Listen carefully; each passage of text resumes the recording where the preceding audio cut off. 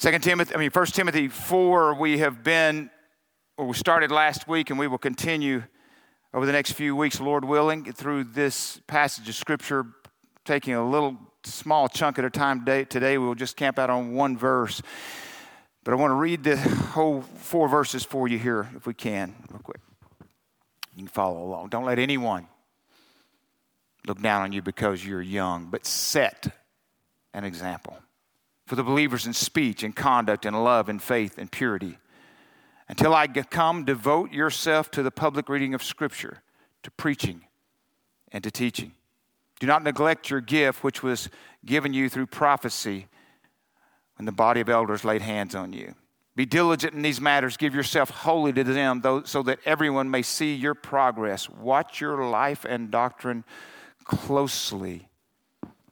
Persevere in them, because if you do, you will save both yourself and your hearers. Actually, we're going to be doing 2 verses today. I'm trying to figure out if I've got this.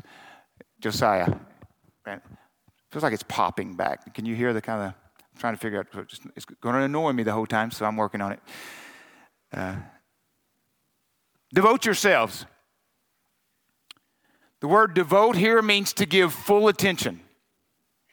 It means to set a course and keep on that course.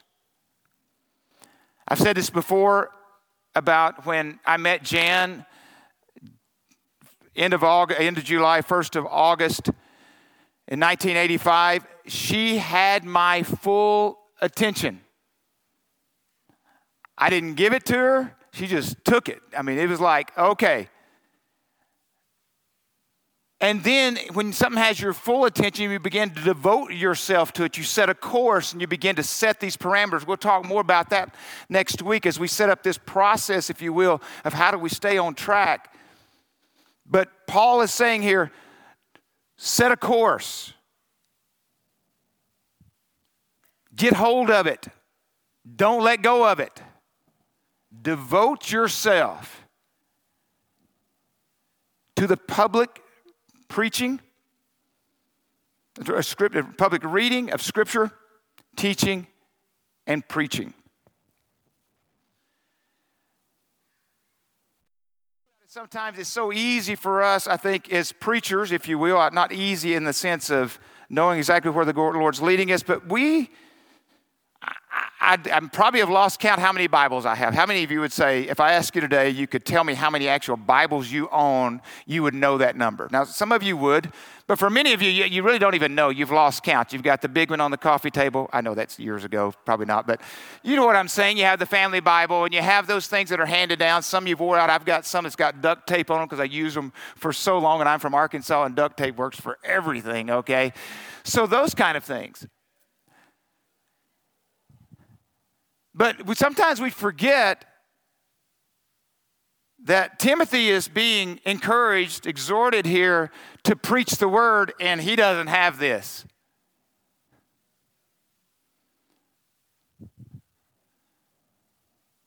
So what was Timothy preaching? What was he teaching? And he says to do it in the public.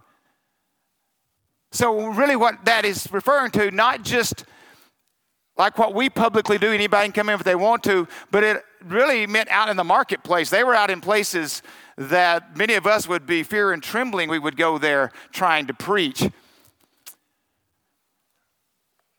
But what would Timothy preach? Well, no doubt he had the Old Testament, what we'd consider the Old Testament. He had letters probably from Paul. And we said last week, Timothy was the JV. He was the B string. He was something besides the A string because as we read last week, Timothy was sent to different places. And Paul just basically said, hey, Timothy, I'm not going to send you me. I'm going to send you the second best me. And I know that's way overstating this. But he's going to live out the example that he watched me live, and I lived out the example of what I believe Christ lived. So you're getting Timothy. So I have a feeling Timothy was preaching what Paul would preach. That's my feeling. We don't know for sure, but that's what I'm convinced of. So what did Paul preach? Well, let me back up a second. I don't think I did this last week because Timothy is Obviously, but many of you would know he is in Ephesus. Now, Paul had started a work there in Ephesus, and give me a little background on Ephesus. It is where modern-day Turkey would be. I don't have a map. If I'd had more time, I'd had more toys. I don't have them up there today. But the Romans called this the crown jewel of Asia Minor. At its peak, about 400,000 people lived there, and it was an international trade site. And it was one of the most famous cities around. And here comes Paul. Armed with what? A message. Really, that's all he had. And one other thing. Well, maybe more than one thing, but one other thing. He had done this in other places, and there is a confidence that had grown. There was a faith that he had that God could, that allowed him to step into that city full of idols. And I'm not going to read all of it here for you here today, but full of idols. Gave him a confidence to walk into that. There is something about a confidence in knowing that God is putting you in moments that you would not desire, but there's a building of confidence because you've continued to follow him by faith, and it just continues to build. And so here Paul comes into Ephesus, and he challenges this cultish, idol-worshiping culture. I love what Timothy Keller says. Unless you challenge the idols, you cannot preach the gospel clearly.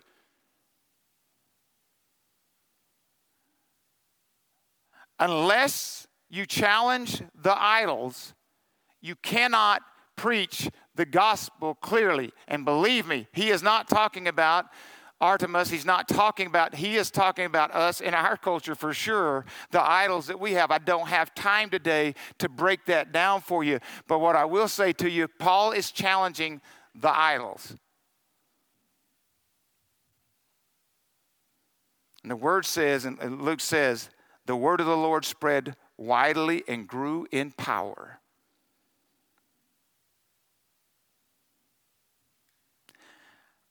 What I love about Paul, I think, whether he understood all that Peter had done on the day of Pentecost, Acts 2 is written. Paul, I would believe, doesn't spend a whole lot of time just trying to get, to try to make everybody feel good. He probably didn't say, you're okay, I'm okay, we're all okay. That's not the message he preached. He preached a message for radical transformation. That's what he preached. And he knew that he had to preach a message that way. I love this out of the Message and Eugene Peterson. And it's this. You know what? I don't have it in front of me here. My bad. You got it up on the screen? Acts 20.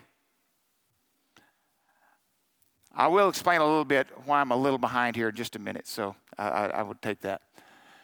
From Miletus, he sent to Ephesus for the leaders of the congregation. When they arrived, he said, you know that from day one of my arrival in Asia, I was with you totally, laying my life on the line, serving the master no matter what, putting up with no end of scheming by the Jews who wanted to do me in. I didn't skimp or trim in any way. Every truth and encouragement that could have made a difference to you, you got. I taught you out in public, and I taught you in your homes, urging Jews and Greeks alike to a radical life change before God and an equally radical trust in our Master Jesus.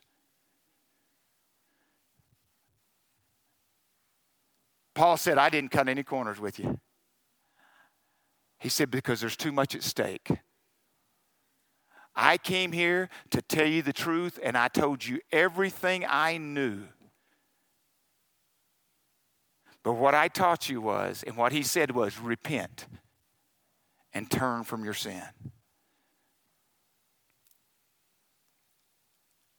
Not a popular message, I get it. Still not. To this day, it's not. But Paul wanted to preach a message so that not only would individual lives be changed, but a culture could be changed, because it starts with individuals, right? That individual lives could be transformed, radically changed, and then out of their ripple, maybe in their home first, there would be this ripple effect of a transformation of a culture. Repentance was the central call of the apostolic message. Friends, it hasn't changed. Jesus' first sermon, repent. Peter's first sermon, repent. Paul's message, repent.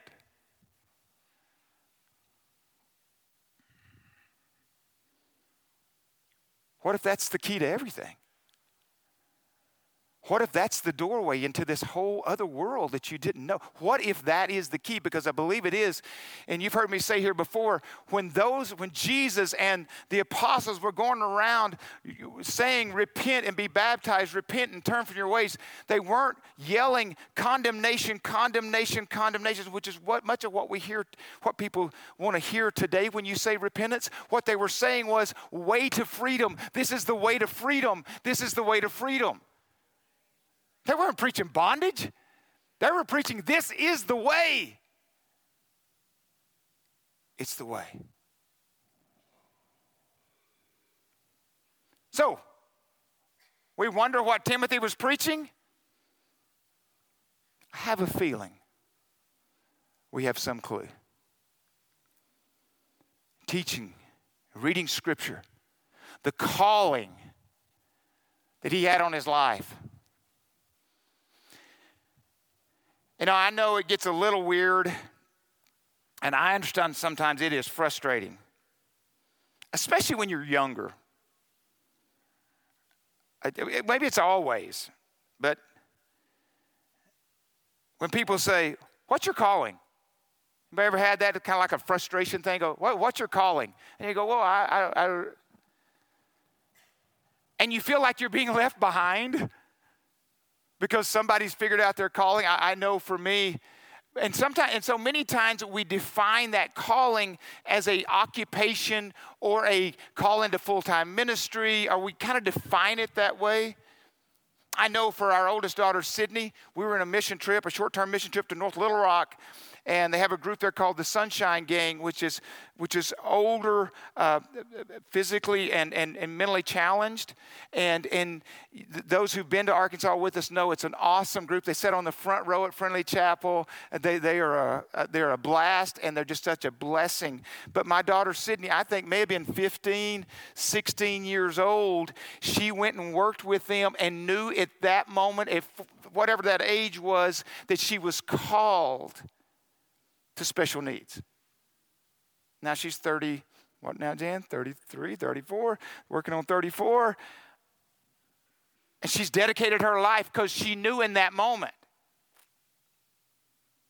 Got another daughter named Allie. Tori's known for a long time in social work. Allie, for many of us have known the last few years, she was called to preach. She's in Lubbock, Texas. Just finished up for a young women's conference. They're preaching. But how old is she, Jan? No. But my point is, it was way later, like almost 14 years later than don't sweat it. But continue to be obedient. Continue to seek. Continue to be obedient where you are right now. Because let me tell you, your first calling, and we all have it, and it's the same calling that he said to the first disciples, come and follow me.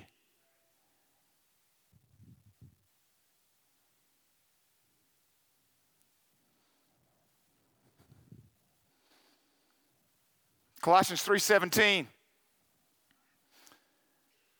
And whatever you do or say, do it as a representative of the Lord Jesus, giving thanks through him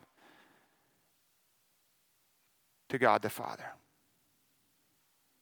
Paul says, whether I eat, drink, or whatever I do it all for the glory of God. That's a call on your life. That's a call to follow him. We all have it. We all have the same call. It's found in 2 Corinthians 5, 17 through 20. Therefore, if anyone is in Christ, anybody in here, anyone? Just checking. Anybody in here, anyone? Therefore, if anyone is in Christ, the new creation has come, the old is gone, the new is here. All this is from God who reconciled us to himself through Christ and gave us the ministry, gave us, anyone, that's you said yes a while ago, anyone gave us the ministry of reconciliation. That God was reconciling the world to himself in Christ and not counting people's sins against them. And he has committed to us the message of reconciliation. We are therefore Christ's ambassadors, as though God were making his appeal through us. We implore you on Christ's behalf, be reconciled to God. You don't have any choice in that, friend. If you're anyone, if you classify yourself as anyone in Christ, you've been called to follow him and be obedient to him as if you're his representative everywhere you go.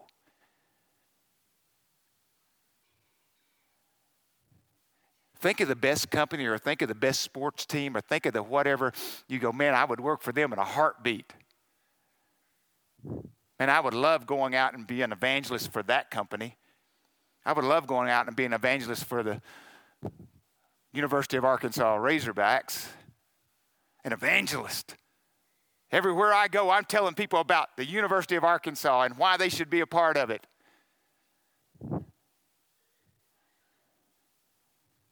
The creator of the universe, the King of kings and Lord of lords. He's already given that to you. You represent.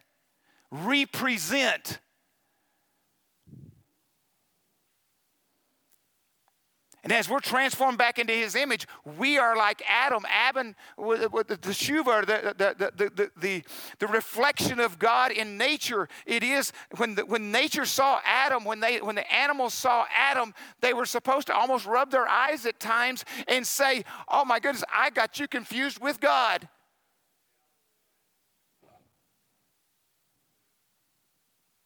Think about that picture just for a second.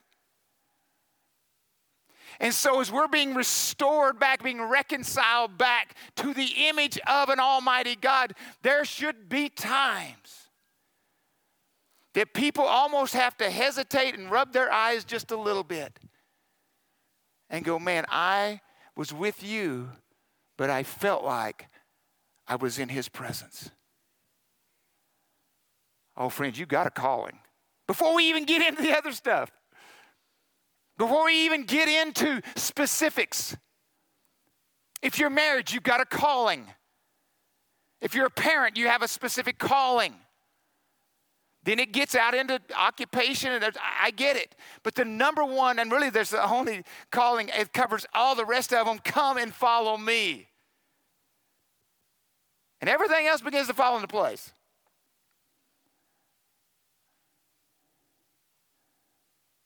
I was with a young man many years ago.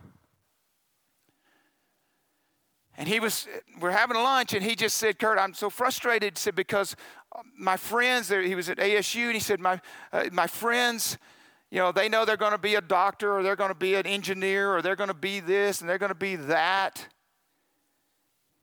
He said, I just feel like I'm being left behind because I don't know what I'm going to be. And it just feels frustrating. And almost like I'm not fully living into. Now, I reminded him of Romans 12, 1 and 2. And I know we don't have the scripture. If you were here last week, I had it then. Therefore, in view of God's mercy, brothers and sisters, offer your bodies as living sacrifice, holy and pleasing unto God. That is your reasonable act of worship. No longer conformed to the pattern of this world, but being transformed by the renewing or metamorphosis from a caterpillar to a butterfly, a metamorphosis, transformed by the renewing of your mind. Then you'll be able to test and prove what God's will is, his good, pleasing, and perfect will. And what I said to him was this. I said, this is what I believe. God is more concerned about who you're going to be than what you're going to do.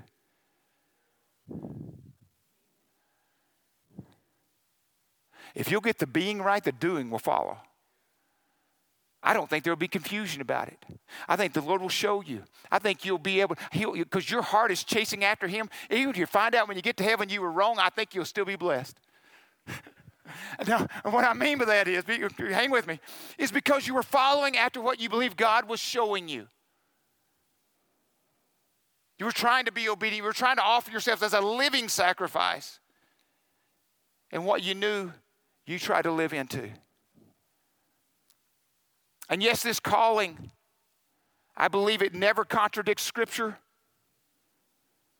That's one thing. I literally have had people say in my office when I was in Texarkana one time that a woman had left her husband and was going to marry this one guy. She believed God had called her to divorce her husband. And I just said, yeah, that was a spam call. You should have done something else. But let me say this, spam wasn't around then, so I just want to make sure we don't even know what that, we wouldn't even know what that was 20 years ago. You can't line that up with Scripture. You just can't line it up with Scripture.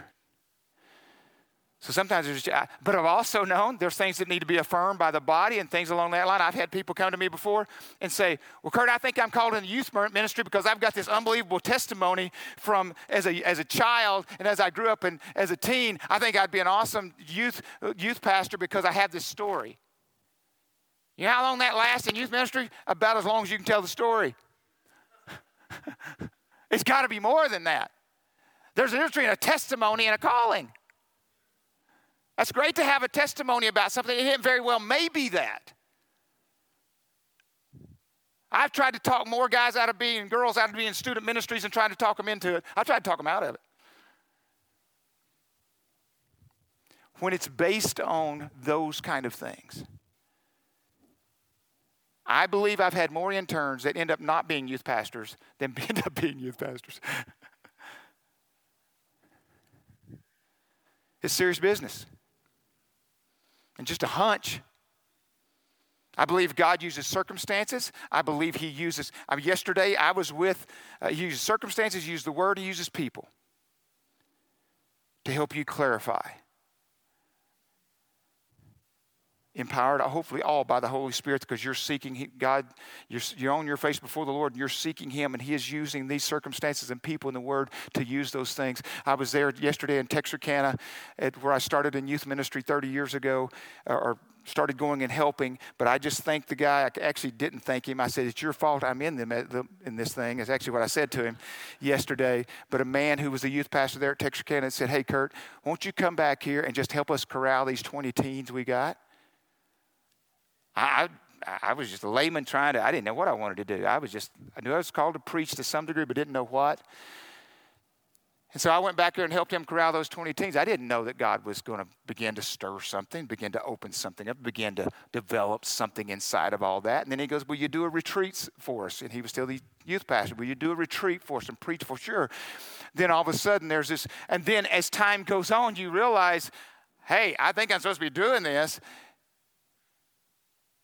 And then I looked at the few guys that were there, and I know some of them listen. Jack, John, Vance, thank you. Man, they hung in there. As a youth pastor leaving Alumax, running a meal, and I walk into that place not knowing what I was doing to save my life. Or I would have never done it. I'll be honest with you. I'd have never left Alumax if I'd have known what I was getting into. But those guys, after Jack left and he still volunteered with me and he became a coach and teacher and I stepped into that ministry, we went from 20 kids to 100 kids, still not knowing what we were doing. But we knew we were called. We knew we were called and we kept trying. So we went to Mexico on a mission trip one time and none of us ever been to Mexico or a mission trip. But God blessed it.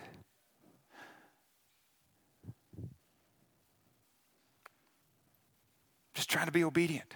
I've told you guys this before. My little pocket Bible that I used to read at Alumax, that I'd read, every time I'd take a coil off the hot meal, it'd take about 45 minutes from start to finish. And my job was for about 15 minutes, so 30 minutes. I asked my boss, can I read? Do you mind me? I just gotten saved. And I said, do you mind me reading my little Bible? He goes, I don't care what you do down there. And so I did. I got to know this.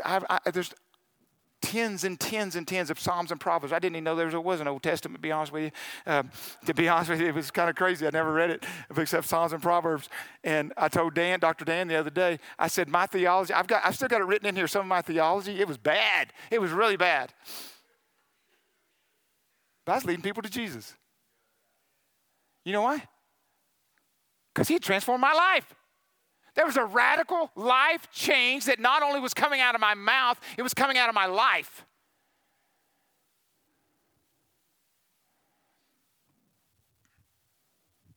Sure, when I got called to preach and called to be a pastor, I didn't know that I was going to have to literally preach almost every family death. I didn't know when I got the call, even Wednesday night, my oldest brother called me that my middle brother had called me that his wife had died suddenly. She had had cancer, but they didn't expect her in anything like this, and she dies suddenly. That she just retired a year ago. They got an RV. They're going to travel, and she dies.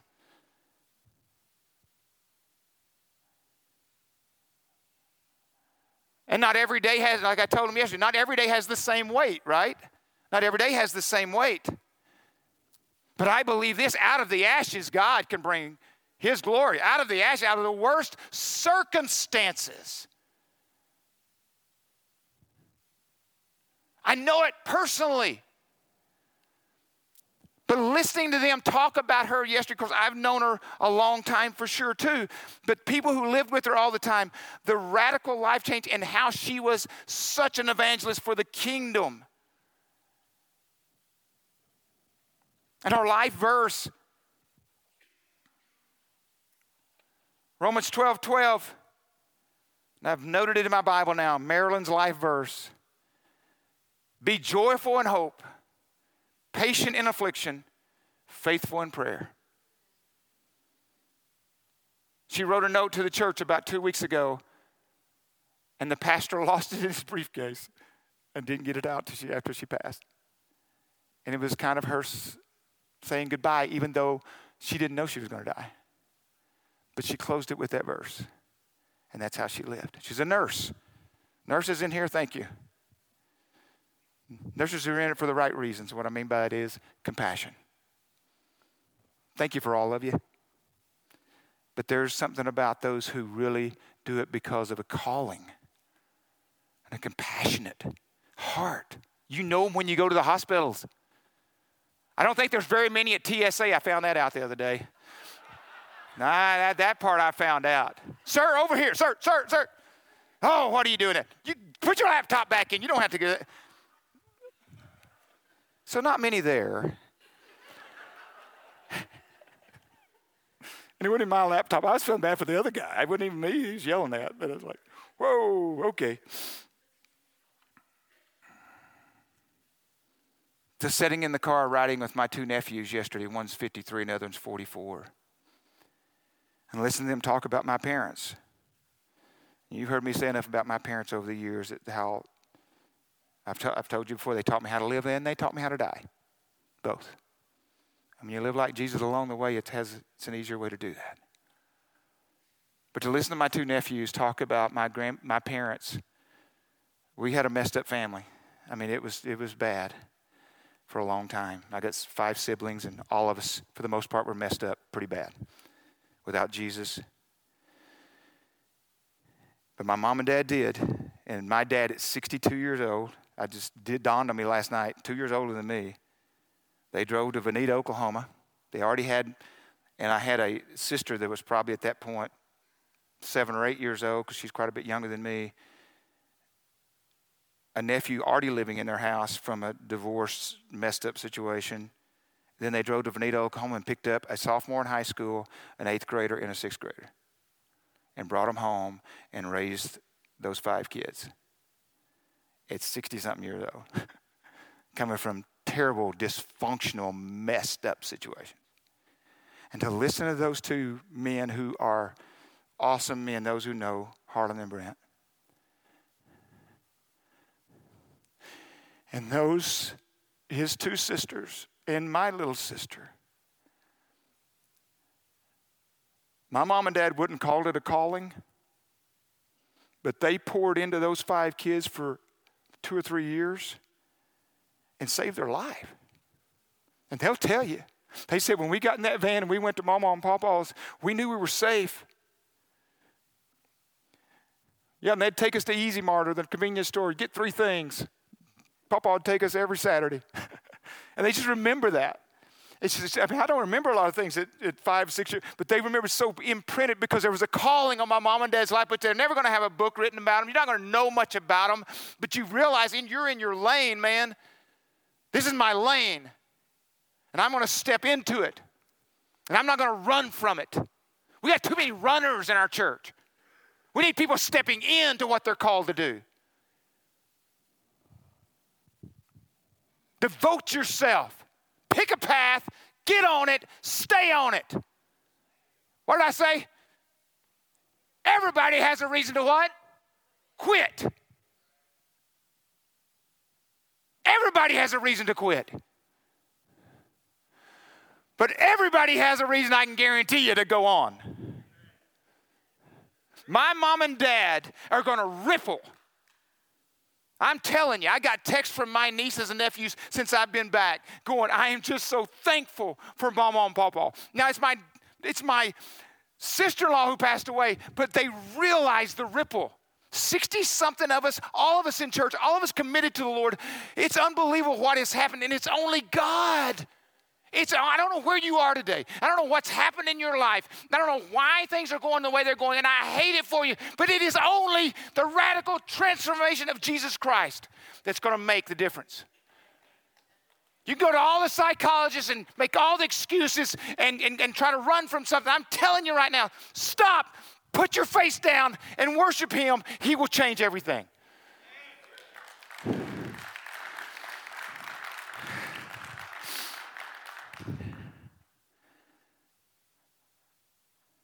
I don't know where that came from, but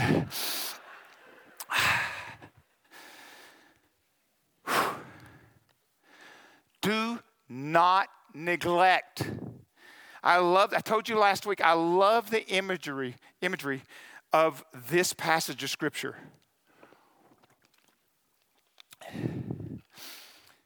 Do not neglect. What he's implying here is fan the flame. Stir the flame. Every day, stir the flame. Every day, allow the Spirit to let it rise up. I've told you this before. We do not want to be a station here at 5604 North 24th Street. We don't want to be a station where every week all we're doing is trying to get another little fire underneath you. What we want to be is a place where you're introduced to the fire. But what we would love to see happening is there are people walking into this room every week that the fire's already going, and all we're doing is throwing a little more gas on it. But if people are operating where they're just trying to get through this week, just made it to there, and I realize there's seasons. But that can't be your life. Can you imagine what the koinonia, the fellowship of the Spirit would be like if the fire was already going before we all got here? And we just throw a little gas on it? The Spirit blows on it? As Jesus told Nicodemus, have you ever seen the wind? No, but you've seen the effects of the wind.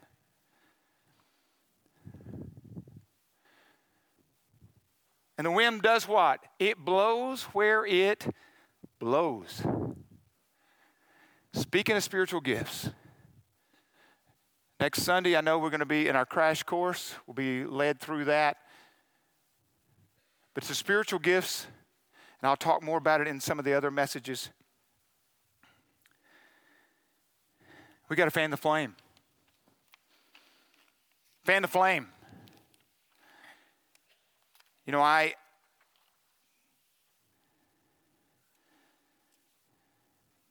said a lot over the years. So many times we want to know, we want to think that this whole calling and all this, it's all about us. Everything's about us. God would never let that happen to us. He'd never let, and we find out someday that, yeah, it does happen to us. It happens to Christians. It happens to full-blown followers of Jesus Christ. It happens to all the, it rains on the just and unjust alike. It just happens. The question is what you do in the middle of it and how you prepared for it. Or how you prepared for it and what you do in the middle of it. It's all coming.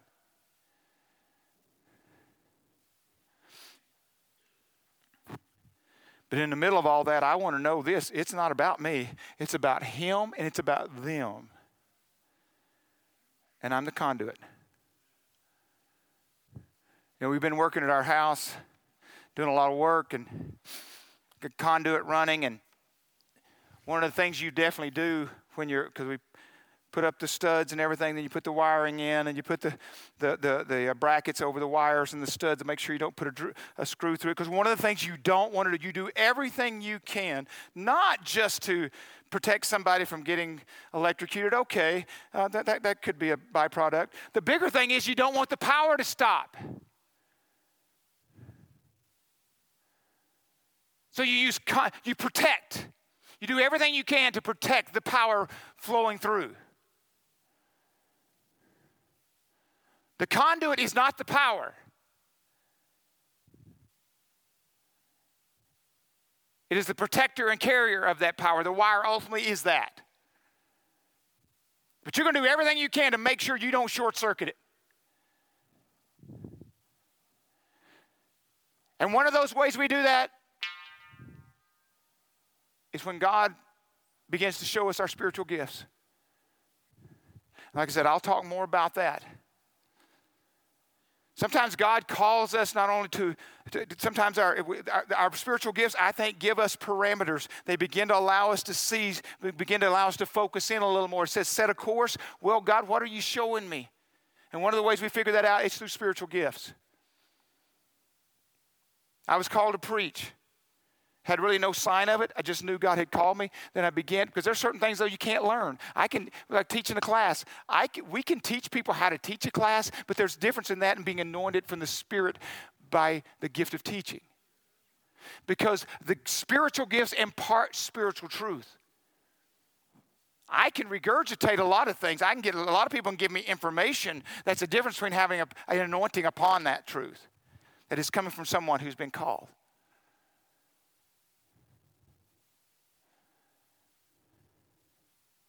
We may talk more about next week laying on of hands that we do believe. And we believe laying on of hands can be for the sick. We know Scripture talks about that. But one of them is commissioning people and ordaining people. It's throughout Scripture, Acts 6. We can look at throughout Scripture. There's examples of that. But also sometimes laying on of hands can be a part of stirring up. The stirring up of what God is doing in somebody's life. The revealing of gifts.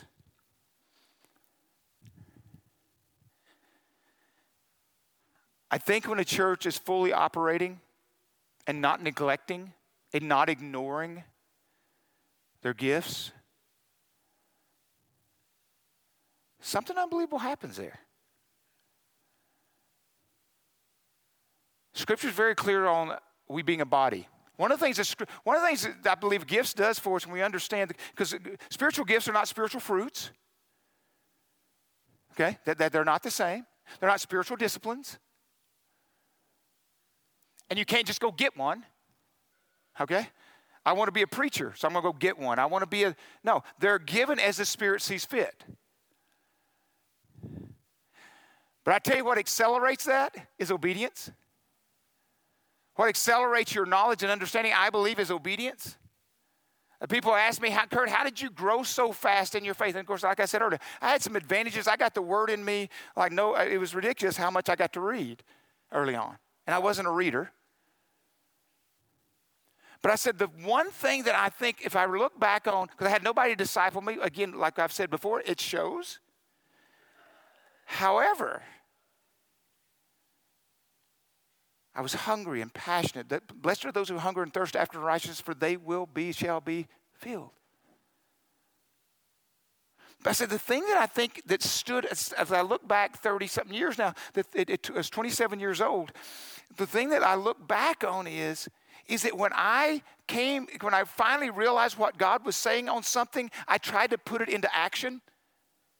And if he said remove something, then I tried to remove it. I tried to fill myself with what God was showing me. And what I think kind of in my imagery was other things had to get pushed out. So many of you got your minds and your hearts cluttered. It's so cluttered. One reason we teach Uncommon here, and I was talking to my nephews about it last night, that one of the biggest reasons why I've developed Uncommon, or we've developed Uncommon here, and at some point we'll do it again, is to clear the clutter. We're a cluttered society now. You've got way too much information pouring in. I told the group this morning in Crash Course. For some of you, we believe that growing intentionally is important. And one of the things I would say is this. Some of you need to stop listening to 8 podcasts. And you just need to pick one and start living into that. You might be able to listen to 8 later. I don't know. But right now, what happens is we talked about, it's paralysis from analysis. You got too much information and you do nothing with it. Just take something small and start doing it. Because you know it's from him. You know it's in his word. And start leaning into it. Just gathering information alone is pointless. Dallas Willard talks about the word knowledge in Scripture never is used. Never. Unless it's experiential knowledge. You don't have knowledge unless you're experiencing it. You got information. But until it moves to the doing, till it moves into your limbs and bones and skin and muscles, and you only have this here. Knowledge is experiential. Just to be honest with you right now, I have no idea where I'm on my nose. But I'm okay.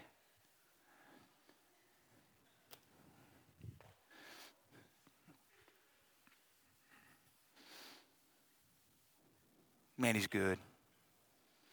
He is so good. Yeah, it's been a hard week. Yeah, it's hard to leave my brother yesterday knowing, and those 3 kids of his who are all grown, that there's a void now. For me, I come back to Arizona, I fly 1,240 miles. I love Maryland, but I didn't see Maryland every day. And honestly, I don't know that I prayed for her every day, didn't think about her every day, even though recently way more because of her cancer. It's a void, but not the same as for them. And I know that. But I see my middle brother, 6 years older than me. Her faithfulness, she never wavered in her walk with Christ. Jan, she never wavered. Mike was almost 50 really before he gave his life to Christ. But she never wavered. And now you see him as a rock. And I know God has done a miracle in his life. And his kids, same way. It's the radical, transformative message of Jesus Christ. Don't have anything else for you today. That's it. Believe. The word says that he is who he says he is. That he was once dead and now alive. And he is coming again. But he can forgive your sins as far as the east is from the west, I think, in the Old Testament. They're gone.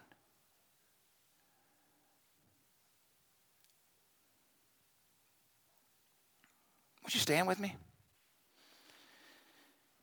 Josiah, you guys come on down. We'll close with a song. Maybe it's a declaration. But before we do, as I pray, I think I've told you guys, I've sure told some recently, turning 60, I feel better at 60 than when I turned 50, just to be honest with you. I told some of those students that I had Texarkana were there this weekend that I saw yesterday. And I tell them, I said, I know how I got to 60. I just don't know how you got to 50. I said, I know what it took me to get to 60. But I turn around and you're 48? Are you kidding me? But you are. And I look better. No, I just kidding. I didn't say that. No, I was kidding about that. I didn't say that. I didn't say it. Didn't even think it. I just threw it in. But they're still following after him. It's worth it. It's just worth it. And I just want to say to you today, you may be here in this room and saying, you know what? I don't know anything about Jesus. I don't know enough about the Bible. Maybe I can't get saved. As most of you know, I didn't know what the first book of the Bible was when I got saved. I didn't know it was Genesis. Didn't know. But I knew something was happening in my life, and I knew there was something stirring in me that I could not explain.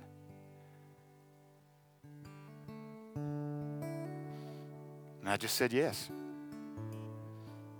I just said yes. My life wasn't a disaster. I had a beautiful wife, beautiful baby, good job. You don't have to be in a disaster. You just need to know he's calling you, and you know it. And you lean into that and say yes. And maybe even show up next week at Crash Course. You bow your head now, if you would. I know I don't necessarily have to try to make it easy. I know the day when I gave my life to Christ, they made me walk down front and I had to shake everybody's hand. It's pretty miserable. So I'm trying to work on help you. But it wasn't in another way. It was my first faith step. So for some of you right now, if you bow your head, if you're here right now and that is the message you heard today, I need a radical transformation. And you don't even know what all that means. But there's something in you, not because of fast talking, not because of good music. You just know it's time. I want to pray for you. I won't call you out by name, but would love to say hi to you afterwards, if you'd let me. But if you are that person right now, would you raise your hand? Raise your hand, please. Just leave it up.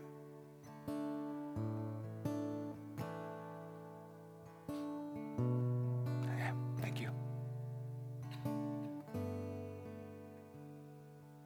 Let me pray. Lord, as we leave out today as a declaration of your love and call on our lives, Lord, you call individuals, but you do it for the masses. You call us initially just to follow you. And I say just, I don't mean that in a minimizing way. Whoa, do I even think that's minimized? To follow you. Lord, I think of Peter as it's recorded in John 21. The same follow me at John 21 was not the same follow me on the seashore. They both were follow me, but he was going to follow Jesus to death. We're all different places in here today, Lord. But I pray right now for those who were stirring, but they couldn't raise their hand, or those who have raised their hand, that Jesus is the answer. That I'm convinced of. I've seen it in my own life. I've seen it in the ripple effects of lives. And Lord, for some here today, I just pray that they say, I'm in. They go tell somebody. It doesn't have to be me, but tell somebody. I don't know what all this means. I don't know what all it means, but I know this. Jesus is the answer. Well, the word says if we confess with our mouth and believe in our heart that Jesus was raised from the dead, we shall be saved.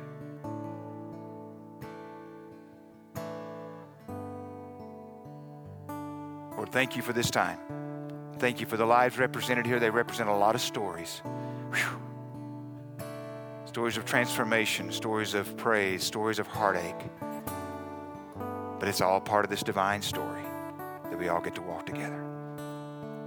Lord, I pray for my family back in Arkansas and Texas, that you wrap your arms around them. And I already know they know it, but they're just reminded how much you love them. We thank you again for this time. We pray all these things in your name, Jesus. Amen.